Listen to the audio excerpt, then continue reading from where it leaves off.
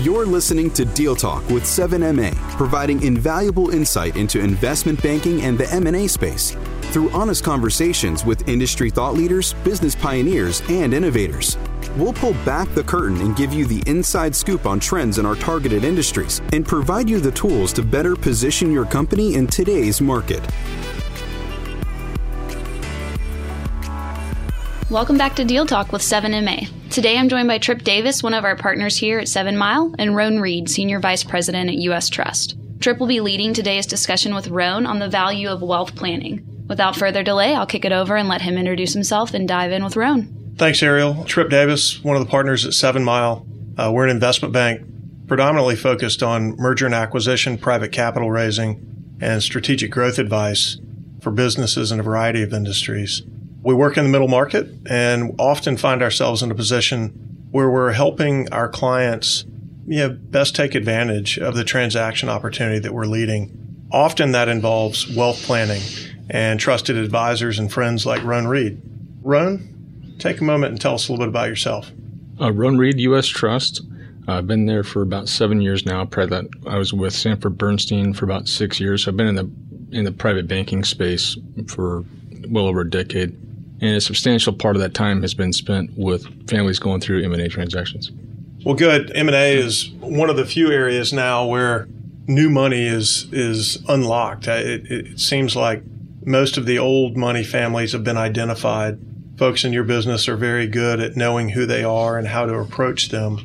But new wealth being created seems to follow either business transactions or real estate deals. Where else do you see large pockets of wealth being created? Well, I think in today's environment, today's economy, those are the two predominant areas. It would be with entrepreneurs that are growing significant enterprises and businesses, and then in the real estate environment. And a lot of our clients never exit those businesses. They might exit one temporarily, but we find that they oftentimes will reinvest in some type of an entrepreneurial investment or get back into real estate, whatever that primary source of wealth was. We see a lot of times they'll go back into that in some degree. And we're just trying to help them understand that they've changed their form of wealth, not from illiquid to liquid, but from an asset that was not spendable, that they had all this governance and all this structure as a family business. Now it's into a new form that's more liquid, that has more opportunity for capital allocation, and helping them think through that transition and what it means for them, for the businesses, and for their families. No, that's a good point. I know in our case, we often come across entrepreneurs, owners, and operators, who for the last 5, 10, 20 or more years have been, paid well. Let's just say they're making $500,000 a year or more. But the reality is the liquidity associated with that business is an untapped asset. The owner may in truth be worth 10, 50, 100 million based on the equity holdings within this company. How do you help them and their family and their estate understand the dramatic shift that may take place post-transaction, and ultimately how to help them navigate that path?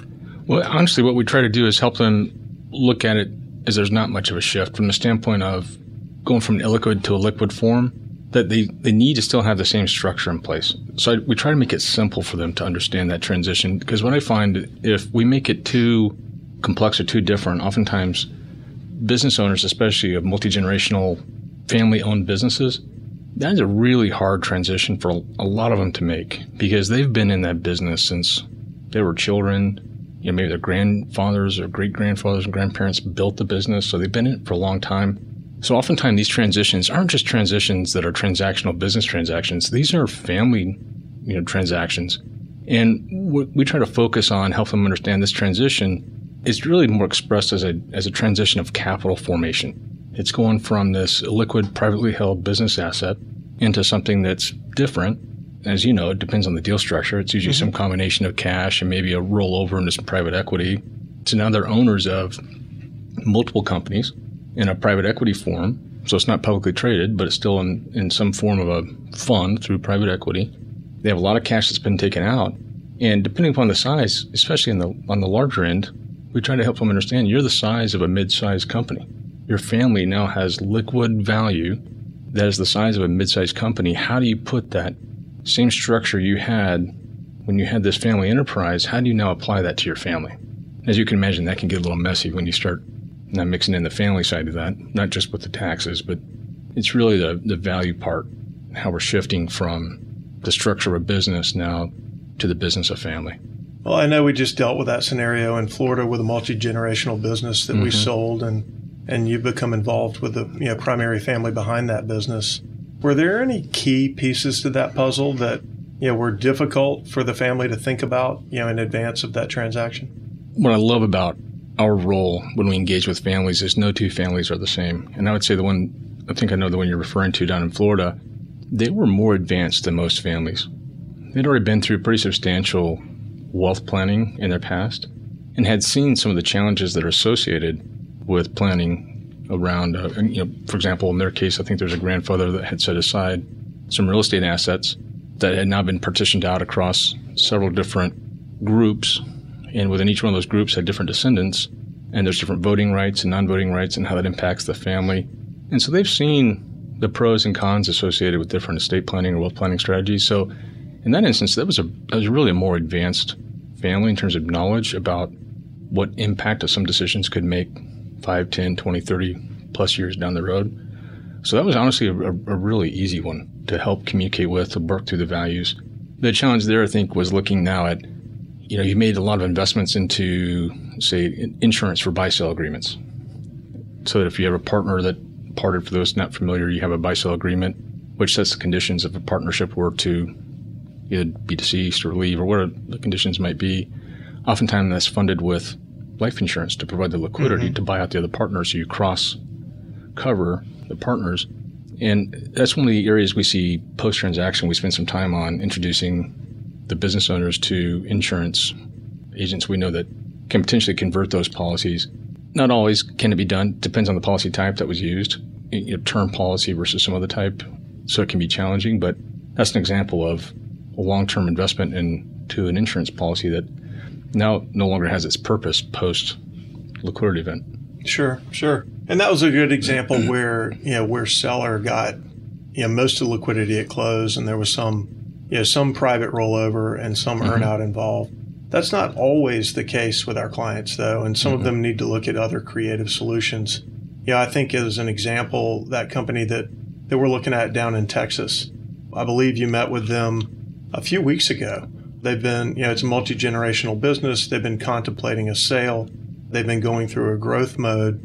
I have recently brought on some new management, and what went from a near-term transaction and an outright sale to a private equity group or some strategic buyer has now taken another path. Could you talk a little bit about that?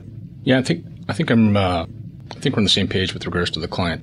And with that one, I think they saw the value that you brought to them in terms of understanding if you went from X number of dollars in revenue to Y number of dollars in revenue, the turn on EBITDA goes from, Y to Z. Therefore, it made sense for them to do some acquisitions and grow, and then look at a transaction 12 to 24 months in the future. And often the question that you get is, and correct me if I'm wrong, is how much is my company worth? Sure. And what do I need to do to maximize my value? Absolutely. And, our view on that is it's hard to know what to do if you don't know where you are, right? It's hard to know where to go if you don't know where you are. And in order to know where to go, you have to know what the company's worth, what your strategic alternatives are in the current environment, and then how to most efficiently grow value between today and some sort of a transactional event down the road. That's right. And one of the areas that we've really found an interesting partnership with you is helping those owners understand those options and the ultimate impact on their families and and their family's family. Yeah, I think in these cases, the question you get is how much is my company worth and how do I maximize value? The question I usually get is, can we afford to sell it? Can we afford to sell the goose that's laying the golden egg? And if we do, how do we do this without messing up our children? Those are usually the two questions I get. Where does that conversation usually start, and with whom? It can vary, and no two families, as you know, if you've gone through these transactions, are the same. I'm thinking of another family in Texas where pretty far down the road in the engagement on the transaction, and this was probably 2011-12 timeframe, so far enough away from the Great Recession where it was, I won't say distant memory, but it was definitely in the past, but still close enough where you could still remember the impact. And you could sense in the meeting over the dining room table between the the family, so the male spouse and the lady spouse, you could sense there was a little tension between their objectives and what they were hoping to accomplish.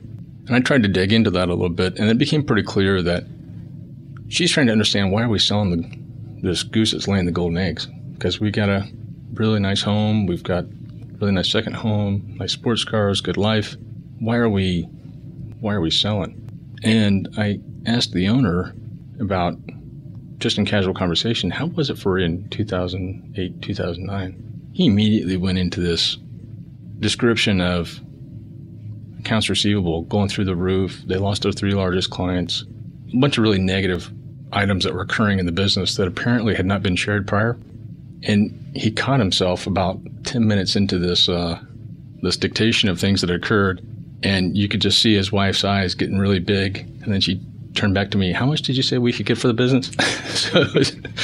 So we see those things that occur sometime. You got to make sure that everybody's on board. And I see this, as you do, with partners, with spouses, and you got to make sure everybody's aligned, because these transactions are not simple tactical transactions. You're affecting families, especially if you have multi-generational ownership in a family.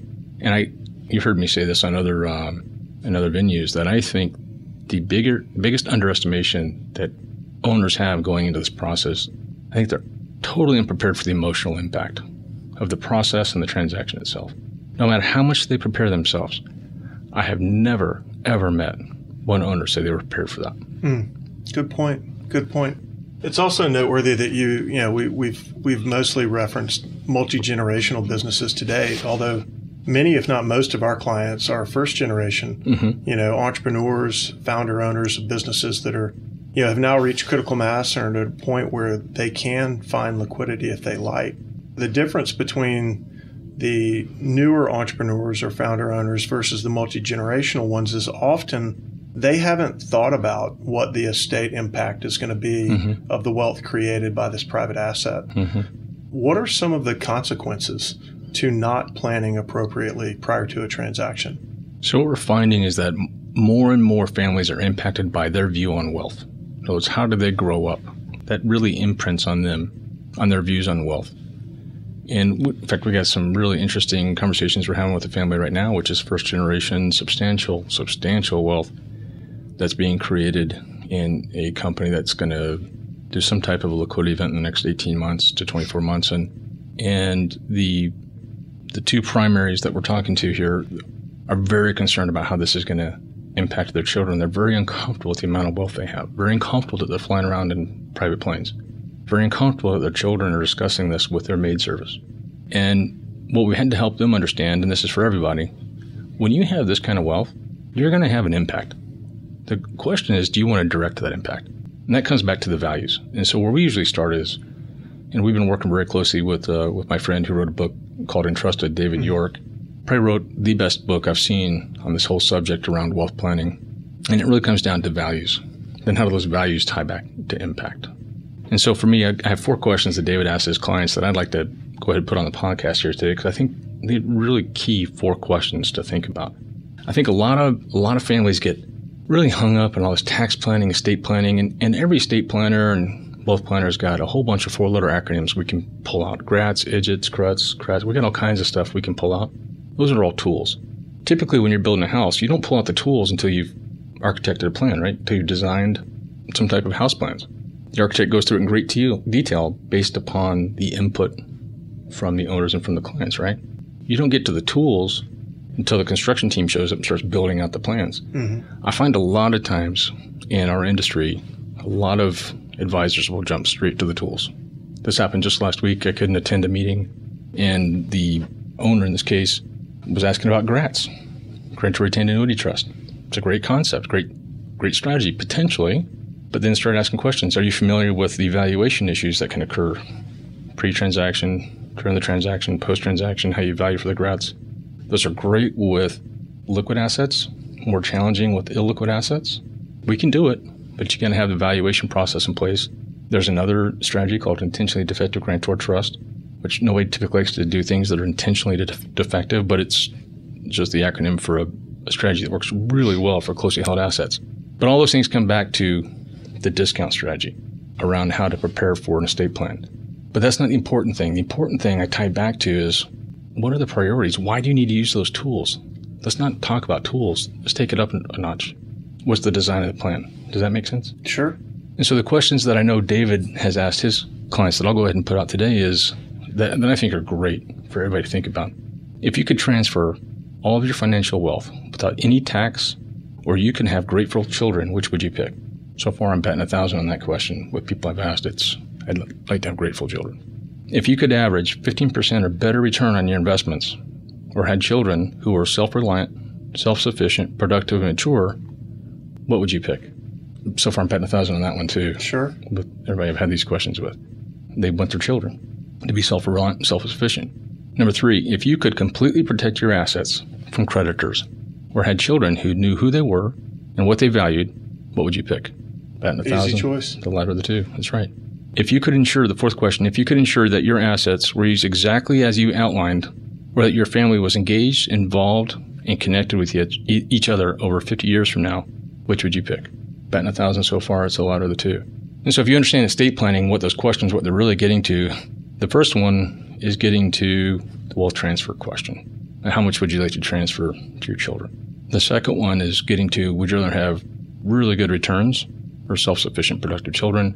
The third one, do you want to protect your assets from creditors, which usually that's what trusts are used for, or do you want to focus on something else, on what they value, that they know themselves? And the fourth one, you can literally rule your estate from the grave in your estate plan, the way you construct it. And what that fourth question is getting to is, how important is that relative to setting the conditions for a family where you don't have to have all that structure? So what I find is families, a lot of times, especially the new generation, that's first generation creation of wealth, they're trying to figure out, how do I give my children these experiences that informed me, that made me who I am, that made me struggle, the sleepless nights, the worry, all those things that make life challenging, that made me who I am today so I could do what I'm doing now as an entrepreneur. Yet with wealth, those are all the same things that are removed as challenges, right? So how do you find that balance, and how do you prepare that next generation? That's the challenge. And so we like to start there first. Let's talk about the values. If we understand the values, we understand the objectives. If we understand the objectives, we can now design a plan. Once you design the plan, everything falls into place. There's 4 places your money can go. You can spend it. You can leave it to your heirs or beneficiaries. You can give it to charity, or you can give it to the IRS. Basically, those are the 4 channels where your money can go. So now it's a priority on those 4, which ones have higher priorities. And then within your value set, how do we make sure your impact that's important to you is aligned into those channels? Most of our clients prefer to minimize that 4th, the IRS receivable, and we work hard to get that done. But we really want to focus on the bigger picture, on the strategy for the family, not just on tools to help mitigate the tax. So I know it's a long-winded response to a fairly simple question, but this is a complex issue, and it's not an easy one to answer, and it's very nuanced. And it's a process you need to go through to help everybody align. And what we find is that if everybody else in the family understands the perspective they have on wealth, it helps the process along. So you value one another's opinion, then you input that into a long-term plan. That's a higher strategic purpose, a vision, if you will, for the family. If you look at the Rothschilds today, arguably the wealthiest family in the world, they've thought through their vision, their motto, what life means to them well beyond the generations that initially created the wealth. They've created a set of values that transcends 1 or 2 generations. And that's the challenge that we try to combat, because most of the time you've heard the saying that in 3 generations, shirt sleeve to shirt sleeve. Generation 1 creates the wealth. 2 does okay, starts to squander. Usually the 3rd generation squanders the wealth and they're back to where they started. And we're focused on trying to prevent that from happening. How often do you find families, business owners, or those involved with these businesses, that have had that conversation with their family prior to this discussion? Less than 10%. It's an interesting question, and one I haven't thought about prior to this moment. But, folks that are so focused on designing and executing on defined business plans, take so little time to try and do so at home so often. It's interesting. What advice would you have for owners or their spouses, when thinking about that liquidity event or planning therefore? Well, I think the first thing they should do is buy that book from David York, The Entrusted Book. I've never seen a book frame the concept of wealth beyond just money in terms of knowledge and investment of time and family. I've never seen it so well defined with purposeful traits and really objectives that everybody can learn from. And I've sent it to a couple of clients now, several that are considering transactions. And I'm thinking of one in particular who told us that he said it was the best book he's ever read. Not just the best book he's read on the subject, the best book he's ever read. It was really impacting him and his wife. And they were going through this really significant challenge working through what wealth means to them. So I think the timing was right for us to catch them where they are in life relative to this book, which is why he said that. What is legacy more than money, right? Yeah. That's the question.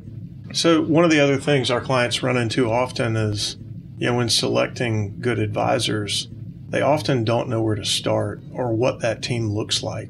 When it comes to the wealth planning side, what types of folks are involved in that conversation and how are they most beneficial? Yeah, I think first I would find somebody on the team. There's really a stool of four in any transaction that I've done where it's been successful and worked together as an integrated team. The M&A advisor, the investment banking M&A advisor, what 7 Mile Advisor does, that is an integral part to the transaction. A good attorney, really good attorney. And this typically is not the local counsel that has been supporting the family for 20 years.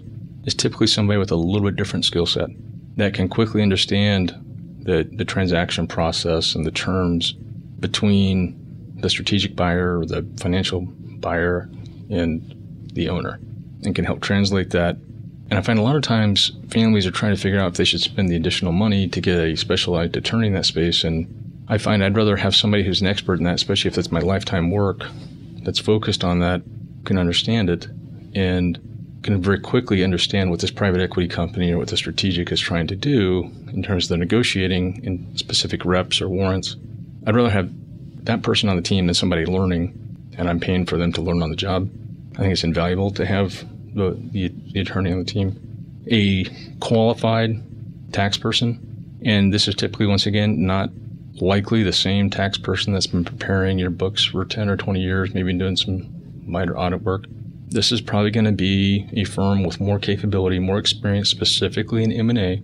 I'll share one quick story. I had a client, this was a number of years ago, had a wonderful local firm. And I still think very highly of the local firm. But they're really focused on an operating entity, had not really experienced a multi-state transaction through an M&A transaction with a strategic.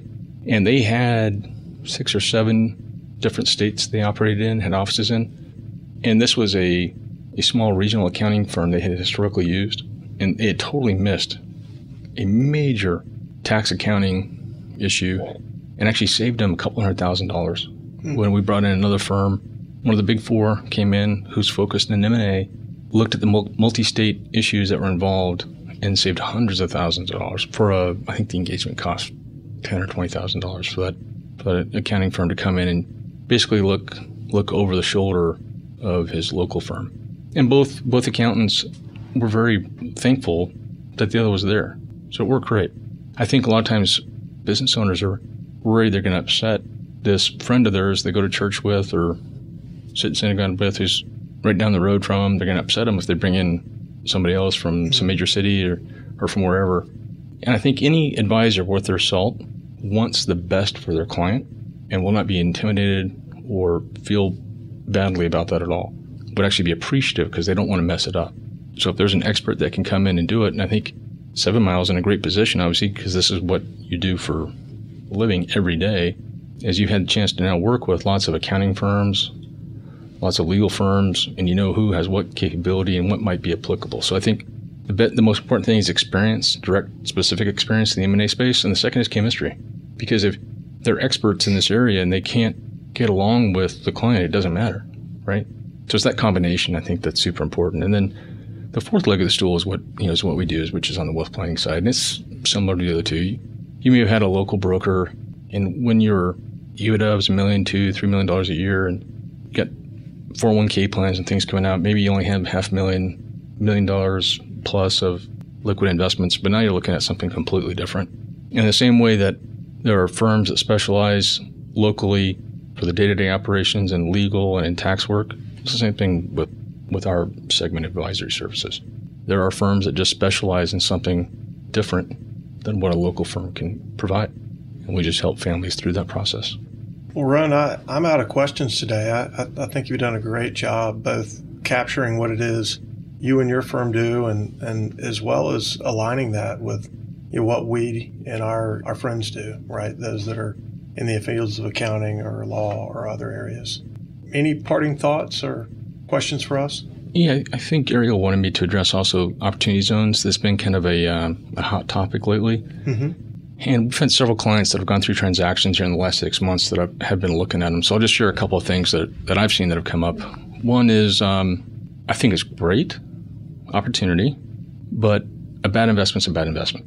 And so just like a 1031 exchange, most of your clients have probably been through some type of a 1031 exchange through their commercial real estate, or they looked at it, and probably half of them had been able to execute a 1031 exchange because it made sense where the new property was, and the other half walked because they knew they couldn't find a proper investment in that time frame. I'd say approach this in a similar fashion. Part of the challenges that come with the opportunity zone is that you have to make what's called a substantial investment, which most in the industry understand that to mean you're doubling whatever your original investment was. Mm-hmm. Well, there's a reason why it's an opportunity zone. It's in an economically challenged part of the state, and that's why they're providing this opportunity.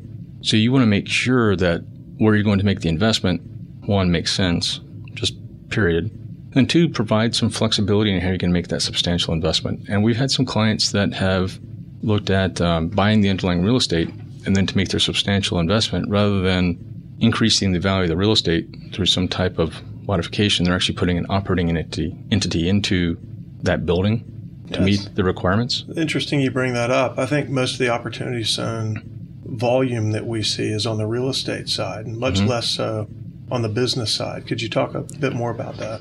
Yeah, so you can buy, let's say right next door to us is a warehouse where we're doing this podcast right now. And if we're not in an opportunity zone, we're pretty close to one right here, right now. So let's say that warehouse was in an opportunity zone. You went and you bought it for $1 million. You'd have to put another $1 million into the warehouse to meet the requirements for the tax benefits. Or you could move your operating entity into that warehouse. Let's say you had a distribution business of some type. You could move the operating entity of that distribution business into that warehouse. Now you have a flexible asset that you haven't dumped capital into it and doubled down on your risky investment in an opportunity zone. You've met the requirement with a somewhat flexible asset that in 3, 5, 7 years from now you need to move out because the real estate here is not accreting in value. Mm-hmm. It's actually decreasing in value because continued impoverishment or some of the challenges that are in the area, blighted area, it gives you flexibility on your capital. So that's one example where I've seen some of our clients have been really clever in how they're managing the risk there. Then the other part is just not letting the tax tail wag the dog. Yeah, I think it's a nice additional benefit, the increase in the basis to offset the cap gains. Talk a little bit more about that, because you've done a good job describing what an opportunity zone may be and what investment opportunities within those zones are. But why would a business owner consider them? Well, it's a way to basically defer your capital gains and potentially reduce your capital gains. So I'll just read a paragraph to make sure everybody understands what it is. Investment in opportunity funds for at least 5 years get a 10% increase in tax basis of the original gain. In other words, if I walked into that warehouse next door and I had a $1 basis, better, let's just say it's a $100,000 basis, I pick up another 10% on that $100,000 basis. So I pay less on that capital gain, right? If the investments for at least 7 years get a 15% increase in the tax basis of the original gain. Investments held for at least 10 years are exempt from any additional gains beyond that which was previously deferred. So in other words, you bought this warehouse next to us, you made your investment, you put your distribution center in there. It's now 10 years into the future. And because the real estate around this area has just gone through the roof, that is now worth $3 million.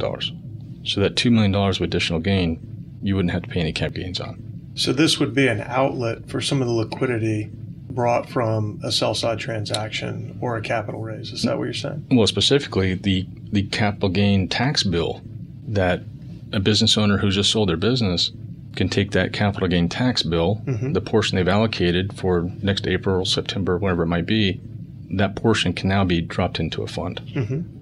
And the other thing we've seen some clients do that I think is really smart is they're doing it in partnership with commercial real estate funds and companies. So you have commercial real estate experts working on your behalf because you have to do it in a fund format.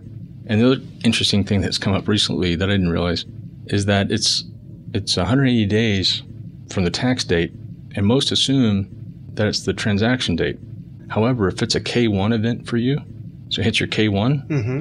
it's actually 180 days from 12/31 of the prior tax year.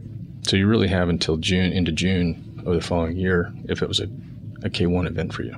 Good news. Yeah. So it can extend out even further, which helps give you some time because most families are really busy going through the transaction process, don't have time to go look for real estate. And Sure. just give them a little additional time to go identify some. Great insight, Roan, both to our team as well as those listening.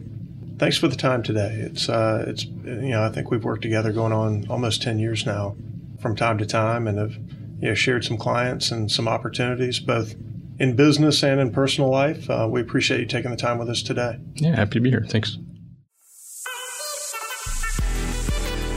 Thank you for joining us on this episode of Deal Talk with 7MA. You'll find more information and resources based on today's discussion exclusively on our website. If you're looking to dive deeper into today's topics, head to 7mileadvisors.com to speak to one of our bankers today. That's the number 7, mileadvisors.com. 7M Securities does not make any investment recommendation for any company or security that was discussed, nor does the firm offer any tax advice. Consult your tax advisor for any tax matter that might apply to you or your business.